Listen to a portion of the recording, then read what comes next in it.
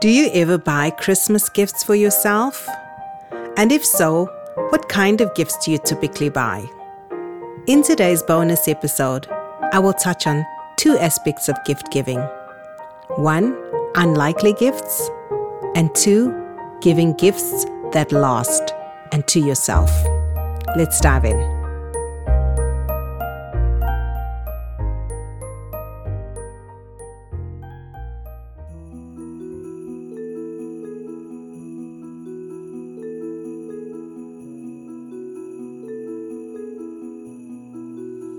Hey friends! I'm so excited that it's finally time to wind down and celebrate the holidays. In just a few days, we'll be celebrating Christmas, and so I just wanted to hop on and wish you and your families a wonderful festive season. A time of reflection, a time when we think about the reason for the season, and really just recharge ourselves, recharge our spirits by connecting with family and friends and having downtime from the day-to-day demands of our lives.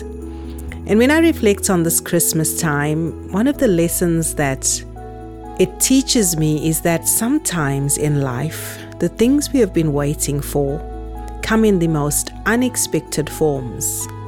If we think of the story of Christmas and the birth of Jesus and how he came to this earth and was born and laid in a manger in the most unlikely form, and the world had been anticipating the arrival of the Messiah, yet how he came and how he was presented to the world was unusual.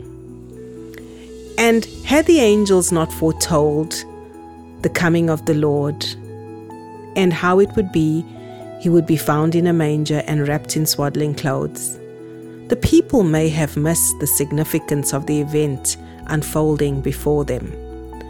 And sometimes in life it is like that. The opportunities we've been waiting for may pass us by if we don't recognize the significance of the value of those experiences or exposures.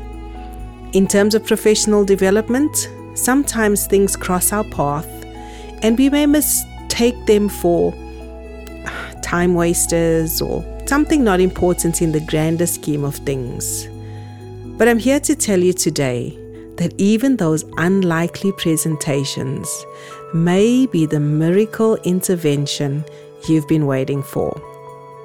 So as you approach the holiday season, I'd urge you to reflect on these things and perhaps look around you at some of the unlikely encounters, some of the unlikely presentations, or some of the humble exposures which may not look like much, but which in reality offer immense value in terms of inching you forward in your professional development goals. And I'd also like to challenge you to consider what gift you are giving to yourself this Christmas, so that come the new year 2024, you can start the year off with a clear plan for career growth, development, and success. So here's wishing you and yours a wonderful Christmas season and a very blessed 2024 to come. Feliz Navidad.